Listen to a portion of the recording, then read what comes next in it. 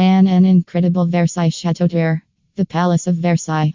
A magnificent symbol of royal power and influence that, to this day, still mesmerizes tourists. It is one of the most sought-after tourist attractions in France. The palace provides an amazing insight into French history, enlightening the lavish and ostentatious lives the ex-monarchs happen to live. More than 10 million people visit this extraordinary place every year.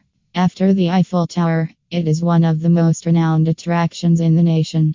There are many different areas of the palace and grounds you will wish to visit during your trip.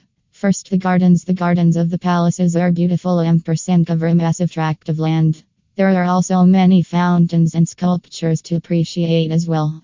Second, the main palace. This is where you spend most of your time. Plan for a minimum of 2 to 3 hours, as there are more than 2,300 rooms in the palace itself. Some of the more popular rooms are Marie Antoinette's bedroom, the Hall of Mirrors, and the King's apartments and royal bedchamber.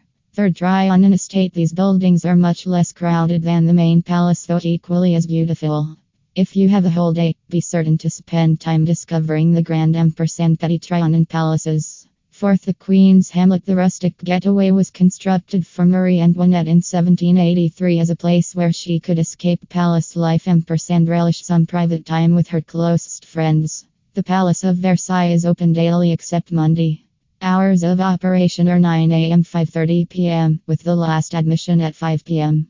The gardens and park are open 7 days a week from 8 a.m. to 6 p.m., while the Trianon Estate is open every day except for Mondays from 12 p.m. to 5:30 p.m., with the last admission at 5 p.m. Contact Paris Luxury Tours for a well-organized Versailles Chateau tour. Thank you.